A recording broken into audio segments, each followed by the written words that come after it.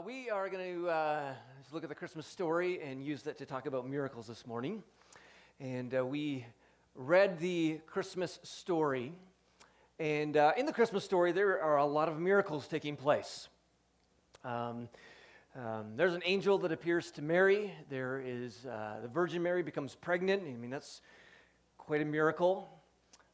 John talks about the Word, that is God, becomes flesh, and he makes his dwelling among us. There's a miracle of an angel appearing to Joseph, and we see many angels appear to the shepherds. There's this strange, miraculous star that directs the wise men to the place where Jesus was born, or later on, in the house that they're staying at.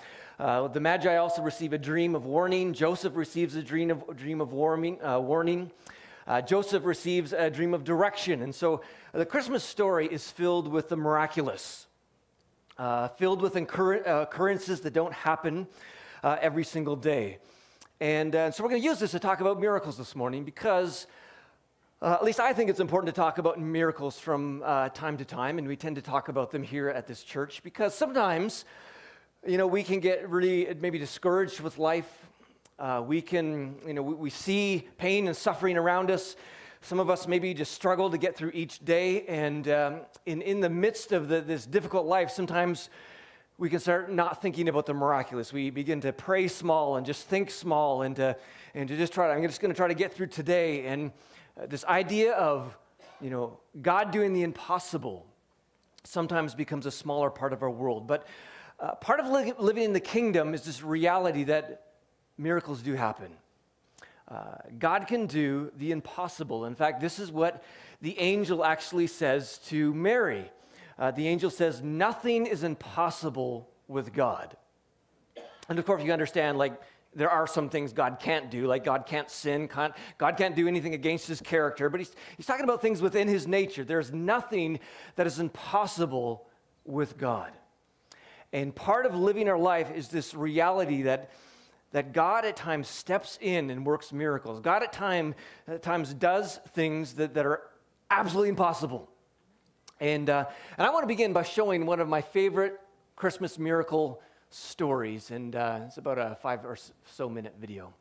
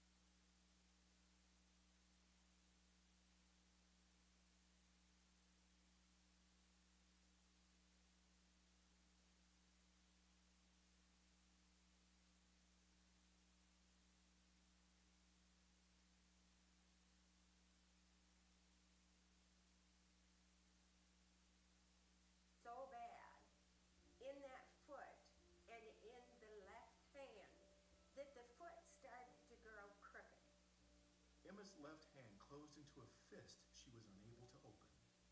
Her neck and spine twisted to the left, leaving her body in an awkward and painful position. Her son Jason saw how hard life had become for his mother. It was difficult to see her just doing daily things. You can see the pain in her face, and it's hard to see somebody go through that, much less a family member. Through the years, Emma maintained a positive attitude despite her painful situation. No matter how rough her life was physically, she's always had just a bright smile on her face and always been so warm and so encouraging. And the other thing that I've never seen waver is her faith. I kept pressing forward each and every day, knowing that Jesus was going to give me that strength, that he was going to be there for me. And he never let me down. He was there for me Blood clots formed in her legs, which posed life-threatening issues. Doctors wanted to amputate both of her legs, but Emma refused. I never gave up. I kept praying and thanking God for my healing, because I had that much faith in my Jesus to know that someday he was going to give me that healing. The night before Christmas Eve 2011, Emma fell out of her wheelchair. For 8 hours, she lay on the floor in excruciating pain, crying out to Jesus for help. Emma says that Jesus came into her room and reached out to touch her. And what I saw was the most awesome white robe. I knew who that was. Our human eyes, we can't even hardly look at it. It's so bright white. I couldn't see it, but I could feel that left foot going from this position to this position. Jesus was straightening out that crooked foot. I knew my neck was being straightened, my spine was being straightened. That left hand that had been clenched fist for over 18 years. Jesus started to take those fingers and open them up. And I could take that hand and I could flex it and use my fingers. Jesus was now kneeling on one knee right beside me. And he extended his hand out to me, asking for mine. And then we stood up together. And even though the bones were sounding and cracking like crazy, he still had a hold of my hands. Then I knew I had to start walking and use his feet and legs. And I did. Just a few hours later, Emma's 2 sons and her grandchildren came over to celebrate Christmas Eve, unaware of the miracle their mother just experienced. And I could see down the hallway a little bit, and here she comes walking. And it's like, no way.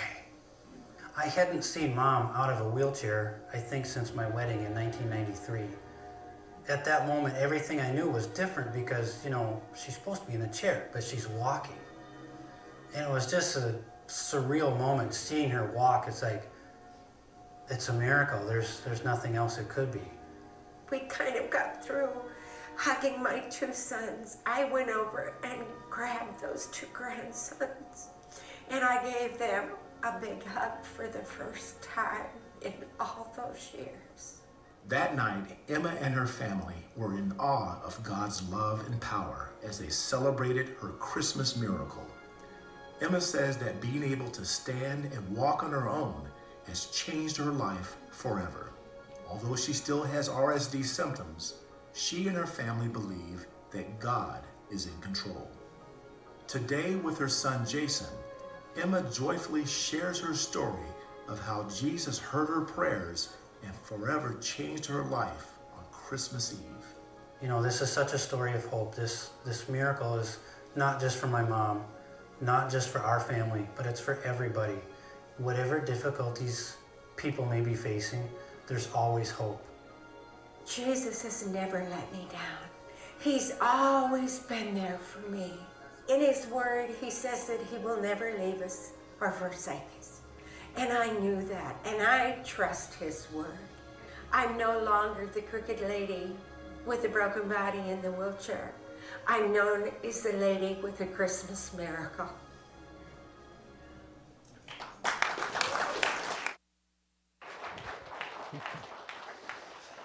Yeah, a cool story, a miracle. And there's many out there. Now, when we hear a story like that, probably there are sort of 3 common reactions that we can have to a story like that. For many, hopefully, it's a story of hope and encouragement, to see what God can do and him reaching out. Sometimes stories like this can be hope and encouragement when you are struggling with issues and you need a miracle, and it's a reminder that God really can do miracles. And it gives you hope that God may do a miracle in your own life. Sometimes hearing a story of a miracle, if you're struggling with the same kind of thing and someone else, you hear of them being healed or something like that, it gives that person faith to really step out and believe what God can do. And so it can give hope and encouragement. For others, hearing a miracle like that kind of brings about a skepticism. And this is just normal and natural because we're born in the West here. We tend to be skeptical about anything sort of supernatural. Other cultures aren't that way. Other cultures are quite opposite compared to what we are. But we tend to be fairly skeptical about miracles in this country. And sometimes even though I'm a pastor and someone comes up to me and tells me about a miracle, there's something to me that sometimes, first of all, is always a little bit skeptical because it's just part of being raised in this Western rational world that we are in. But if we at all believe in a God behind this universe, in the complexity of DNA and the complexity of life, if we at all believe there's a God behind this universe, then, making a virgin pregnant or healing a disease or a miracle is far smaller than the complexity of this universe and the God behind this universe. And so sometimes people will respond with skepticism until they actually see a miracle themselves, or they themselves are actually experiencing a miracle. And there have been lots of stories of atheists and skeptics who have been, skeptical of anything to do with faith, and then all of a sudden God steps in and does a miracle, and all of a sudden, they're fully going the other direction. For others, the response can be anger and even discouragement. Maybe you see a story like that, and inside of you is like, well, God, why'd you do it for that person and not for me? Maybe you hear of another story of someone who is, again, maybe struggling with the exact same thing you are, and they respond with a miracle, and, God healed me, or God did this, and God stepped in financially, or God rescued me from this, and then you're struggling with the same stuff, and you're like, well, what about me? And so sometimes hearing about a miracle can actually cause anger and discouragement in people. And often that is kind of anger against God or blame against God. But the reality is sometimes we end up blaming God for something that's not actually Him. I mean, the reality is we live in a very complex world, and God is not the only factor in whether things happen or don't happen in our life. I mean, John 10 talks about at least these two kingdoms, and we could throw in the kingdom of our own free will, if you will. But Jesus said, the thief comes only to steal and kill and destroy. Jesus says, I have come that they may have life and have it to the full. And so Jesus here right away gives us kind of two categories. And so if we see things that have to do with stealing and killing and destruction and everything anti-fruit of the Spirit, we can pretty easily put that in the category of the evil spirits and the enemy and this fallen world. And when things are full of life and life to the full, those things go into the God category. And sometimes when it comes to stealing and killing and destroying, we end up blaming God when the reality is actually another kingdom at work. I mean, there are a lot of factors in this complex world of why things happen and don't happen, even in the Christmas story. There's miracle after miracle after miracle after miracle in the Christmas story. And if you remember when Michael read, all of a sudden there is this incredibly horrible event when Herod realized that he had been outwitted by the Magi, and it says he was furious, and he gave order to kill all the boys in Bethlehem and its vicinity who were 2 years old and younger. This is the Christmas story. There's miracles, and then there's ugliness and evil. And this is the reality of our world. There are times when we will see miracles and we see something incredible happen, and there are times when there is destruction and evil and horribleness. But to blame God, we need to be careful about that. Because we can just pick a topic, say, like healing, since we saw a healing miracle. Again, some people, when they don't have healing, can get angry and bitter against God. But the reality is, when you read the Gospels, God clearly has a heart to heal people.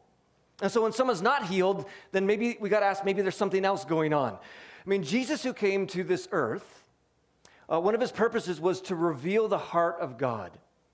Everything Jesus did, everything he said, every action he made was revealing who God truly is. And so we look at how Jesus interacts, for instance, with people who are sick and diseased. For instance, in Matthew 9, it says Jesus went through all the towns and villages, teaching in their synagogues, proclaiming the good news of the kingdom. And it says healing every disease and sickness. And when he saw the crowds, he had compassion on them. And you could just see Jesus walking around, and he has compassion on the sick and the hurting. And see that Jesus would turn to those who were sick and healing, and he would heal them. In Matthew 12, a large crowd followed him, and he healed all who were ill. Matthew 14, when Jesus landed and saw a large crowd, he had compassion on them and healed their sick. Or Matthew 15, great crowds came to him, bringing the lame, the blind, the crippled, the mute, and many others, and he laid them at his feet, and he healed them. Or Matthew 4, Jesus went through Galilee, healing every disease and sickness among the people. I mean, I don't know how anybody could read the Gospels and say anything other than God clearly has a large heart for healing people. I mean, not once do we see Jesus ever, see someone coming up to Jesus and Jesus say, actually, I don't want to heal you and I'd rather you just be sick. And not once do you ever see someone come up to Jesus and Jesus saying, actually, my will for you is to be diseased and here you go, here it is. You never see that. The only thing you see in Jesus is him healing people and touching people and blessing people and bringing life to people. And so we got to know that this is God's heart. And so when that miracle doesn't come through, maybe it has to do with God's timing, because God's will is a factor in things. But when you look at the Bible, I mean, we've done a whole series on this. There are at least 9 different variables of why a miracle might happen or not happen. And so when we are discouraged because it's not happening, we got to be careful we don't somehow twist God's character into something he is not. In fact, Romans 12 says, keep your spiritual fervor serving the Lord. Be joyful in hope. And there are times when we've got to be patient in our affliction and faithful in prayer.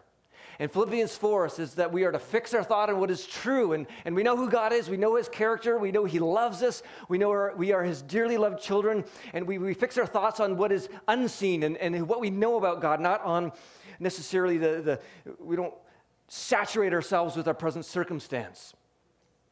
Fix your thoughts on what is true and honorable and right and pure and lovely and admirable. Think about things that are excellent and worthy of praise.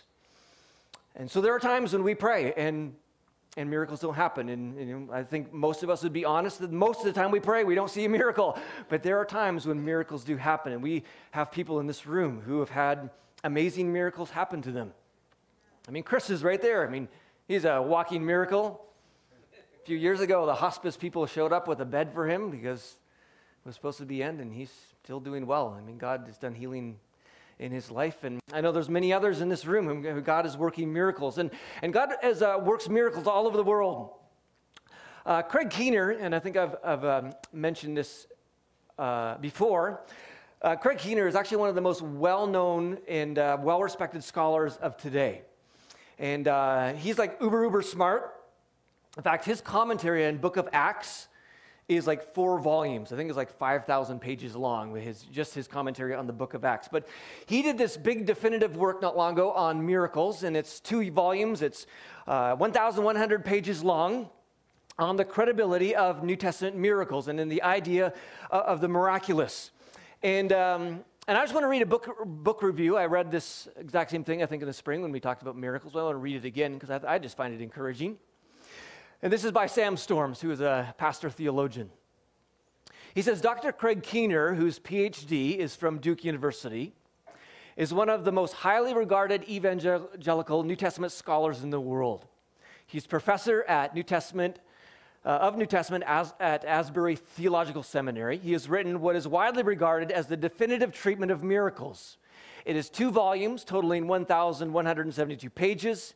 He spends the first 250 pages or so defending the reliability of the miracle accounts in the Bible and responds at length to the philosophical and theological arguments that some have used to deny the possibility of the miraculous. But by far and away, the largest portion of these 2 volumes is devoted to recording and describing miracles of every sort from all around the world during the present church age, with special attention given to the last 150 years or so. He cites documented miracles of healing and deliverance in the Philippines, in Thailand, Vietnam, in Singapore, in Malaysia, in Myanmar, in Cambodia. Dozens and dozens of documented examples from reliable sources are listed. He has several hundred examples from churches in India, Sri Lanka, Nepal, Indonesia, South Korea, and the Solomon Islands, Samoa, Fiji, Papua New Guinea, New Zealand, and China. The remarkable growth of the church in China is due in large part to the reality of the supernatural as people are confronted with what they simply can't deny, that there is a supernatural God who answers the prayers of his people. The cases he cites involve healings of every imaginable sort: cancerous tumors, congenital blindness, deafness, paralysis, heart disease, kidney disease, tuberculosis, and diabetes, just to mention a few. On top of this, Keener reports several documented cases of people being raised from the dead. He proceeds to devote several chapters and a couple hundred pages to miracle after miracle after miracle in Africa, throughout Latin America, and in the Caribbean. He focuses specifically on the work of Reinhard Bonnke in Nigeria and Heidi Baker in Mozambique, as well as in the Republic of Congo. The accounts he records from virtually every country in South America are stunning, especially in Ecuador and Chile. He also describes dozens of miracles in Cuba. At this point in the book, he turns his attention to miracles throughout the entire course of Christian history, beginning in the area immediately following the age of the apostles. People have argued that when the apostles died, miracles ceased, simply have not looked at the evidence. Keener has, and he describes them in great detail.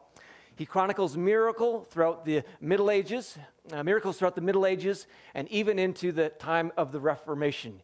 He describes countless miracles in the 17th, 18th, and 19th centuries among a wide variety of Protestant traditions.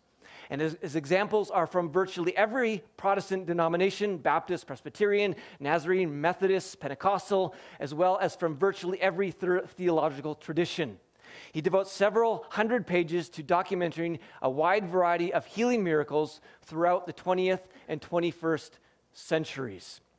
In one 10-page sequence, he documents with great detail no fewer than 95 stunning miracles of a wide variety, and brings it to a conclusion by saying such accounts represent only a very small sample of the claims. He turns his attention to healings of blindness and documents more than 350 instances. He also focuses on a variety of types of paralysis that were healed, and several dozen instances of resurrections from the dead. And that's only volume 1. And goes on into volume 2. But we see, there are tremendous reports of miracles. Edmund Tang says, according to some surveys, 90% of new believers cite healing as a reason for their conversion. This is in China. This is especially true in the countryside, where medical facilities are often inadequate or non-existent. And one of the reasons Christianity has spread so quickly in China is because of miracles. Native missionaries would go into these villages, and they would first ask for all the sick people to come forward, and they would pray for healing, and many of them would be healed, and all of a sudden, they're like, what is going on? And we want to hear about this. And they would share the gospel, and this village would begin to follow Jesus, and then they'd go on to the next village and do the same thing. Tremendous healings in China. Dr. Julia Ma, Oxford Center for Mission Studies, says this: a Baptist church in India grew from 6 members to more than 600 in just over a year because of healings. In Ethiopia, more than 80% of believers surveyed in a Lutheran church, by the way, contributed their conversions to healings or exorcisms. In Brazil, many poor people lack adequate health care, and they're attracted to Christianity when they see healings. 86% of Brazilian Pentecostals said they have had an experience of divine healing. In Argentina, healing is by far the primary tool for evangelism and church growth. Because a miracle, it's one way that kind of, all of a sudden, it opens you up to the reality of God. And we see that this is what Jesus did. You know, most of the time, Jesus would perform a miracle and then he would kind of explain what happened or he'd teach about himself. That Jesus used miracles to awaken people to the reality of God. And this is one of the ways that we as Christians can awaken people to the reality of God, is that we can pray for them and pray for miracles. And when those happen, all of a sudden, sometimes they're knocked out of their skepticism into belief. Not always, but at times they are. Now, some people will say, like skeptics will say, well, it seems that most of these miracles kind of happen in poor countries or around people who are uneducated, and here in the West we have better explanations for these miracles, and that's why you tend to see them more in other countries. And it's true that you do tend to see them more in non-Western countries, but this idea that if you're intellectual and smart, somehow you can discount miracles, that's just really not the reality. In fact, a survey of 1,100 physicians in the States said that a majority of doctors, 55%, said they have had events happen in their practice that they can only explain as a miracle.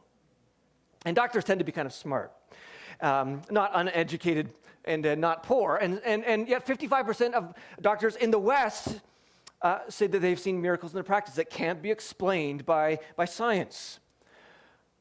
Dr. Candy Guthrie Brown, she is a professor at Indiana University. She's got a PhD from Harvard. And she was doing some research for a medical journal.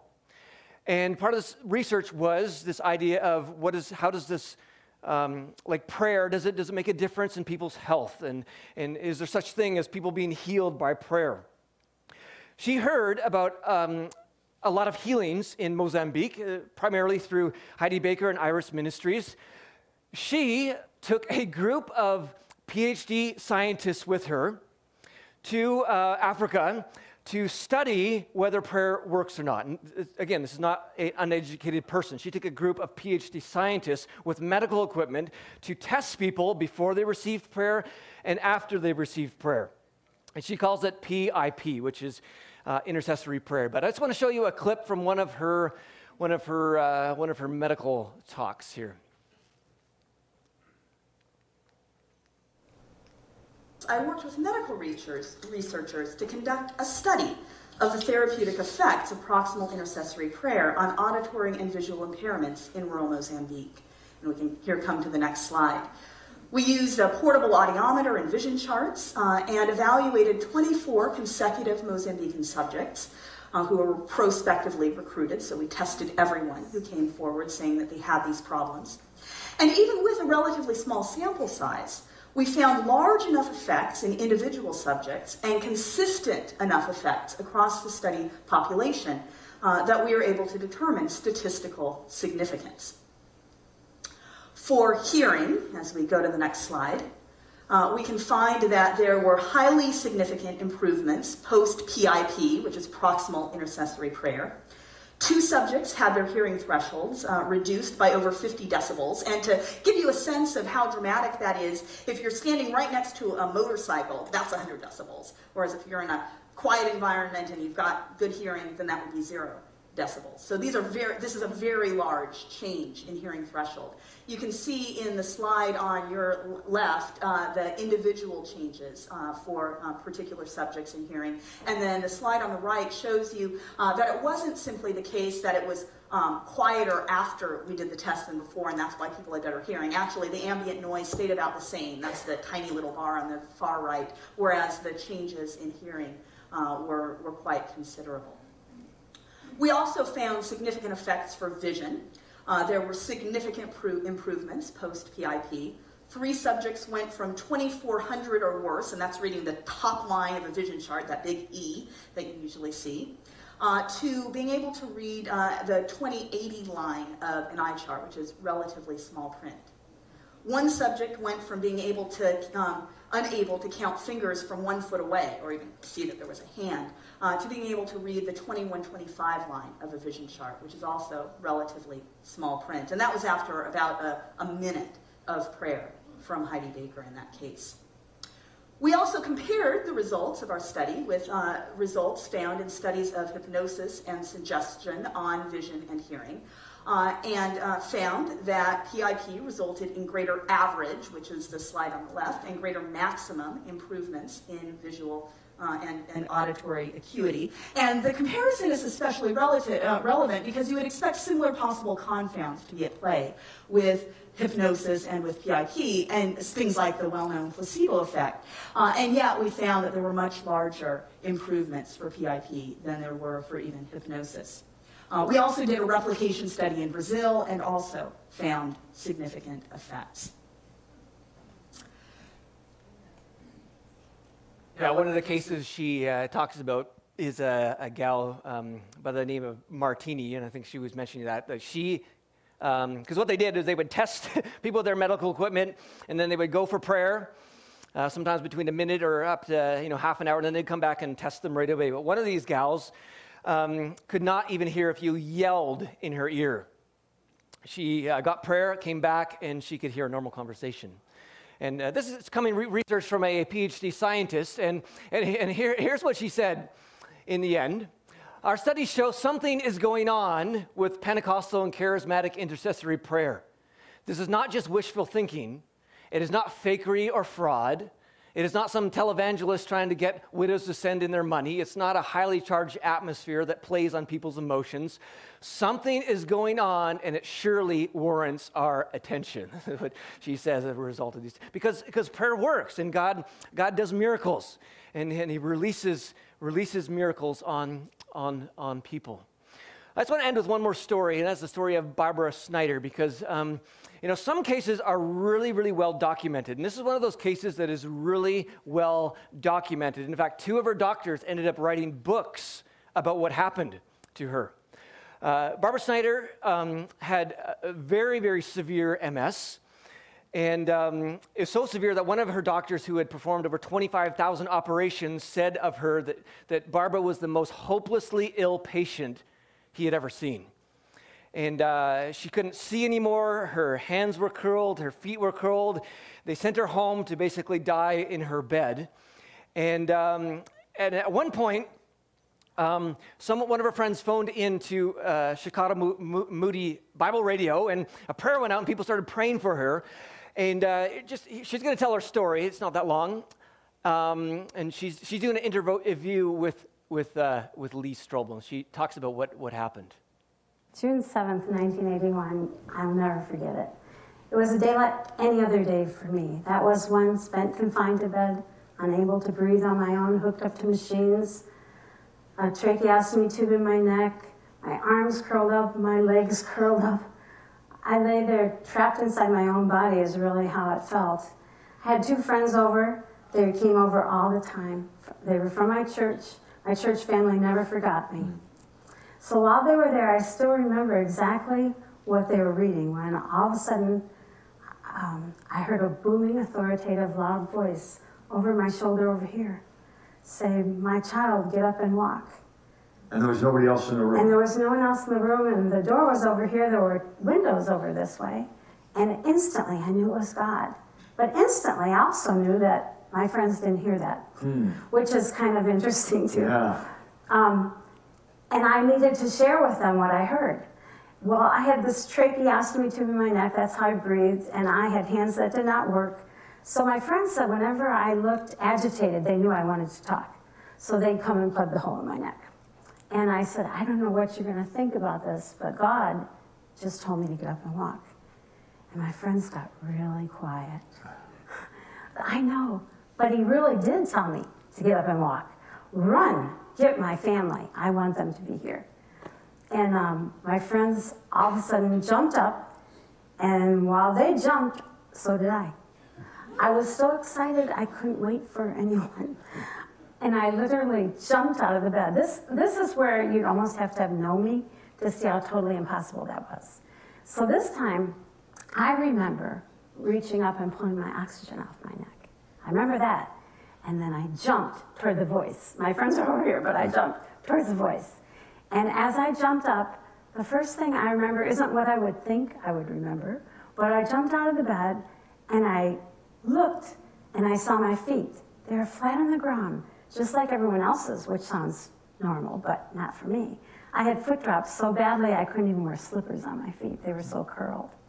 So when I jumped up to have feet flat, I was amazed and stood staring at my feet. And when I did that, I jumped like this, and then I saw my hands. And they were open, and they never opened. And so now they were open, and I stood staring at them, and then it dawned on me I could see me. That's what I would have thought I would have noticed first, was my vision. But I didn't. It was back, you could see it. It was back, I was perfectly fine. And I stood staring again for a little while, just feeling what it felt like to look at and see me. And then I turned, and that's when we were like women. We all started jumping up and down, screaming and thanking the Lord. I remember I didn't understand anything, except for once I was real sick, I was well again. And it has to be God. That's all I knew.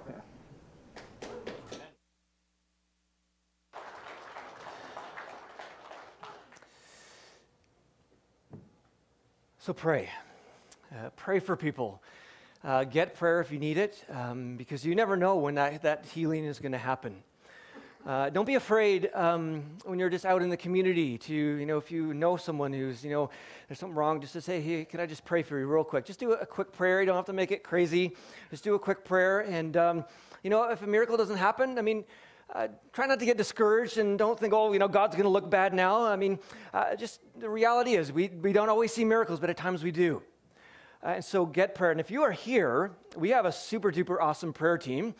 And starting during our last song and after church, they'll be over there. And if you need healing in your body or there's an area of your life where you need a miracle, go for prayer, because you never know. This could be the Sunday.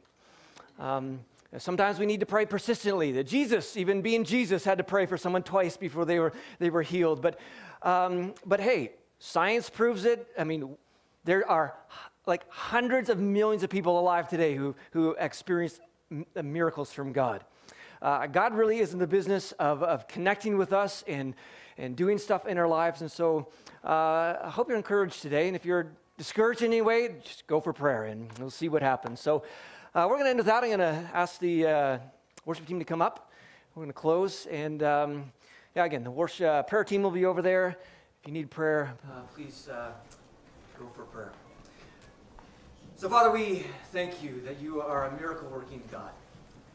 And God, we don't always understand why miracles aren't released at times. Life is complicated. This world is messy and broken. But we, God, know that sometimes we see miracles, and sometimes they're released, and God, sometimes they are incredible. And so, Father, we pray that your presence would be strong on this room right now. God, that your presence would meet us powerfully. God, I pray you give a special anointing on the prayer team today. God, that you would release your healing power through them upon people who come for prayer. God, I pray for anyone in this room who's in need of a miracle, God, that you would release that upon us today. In Jesus' name.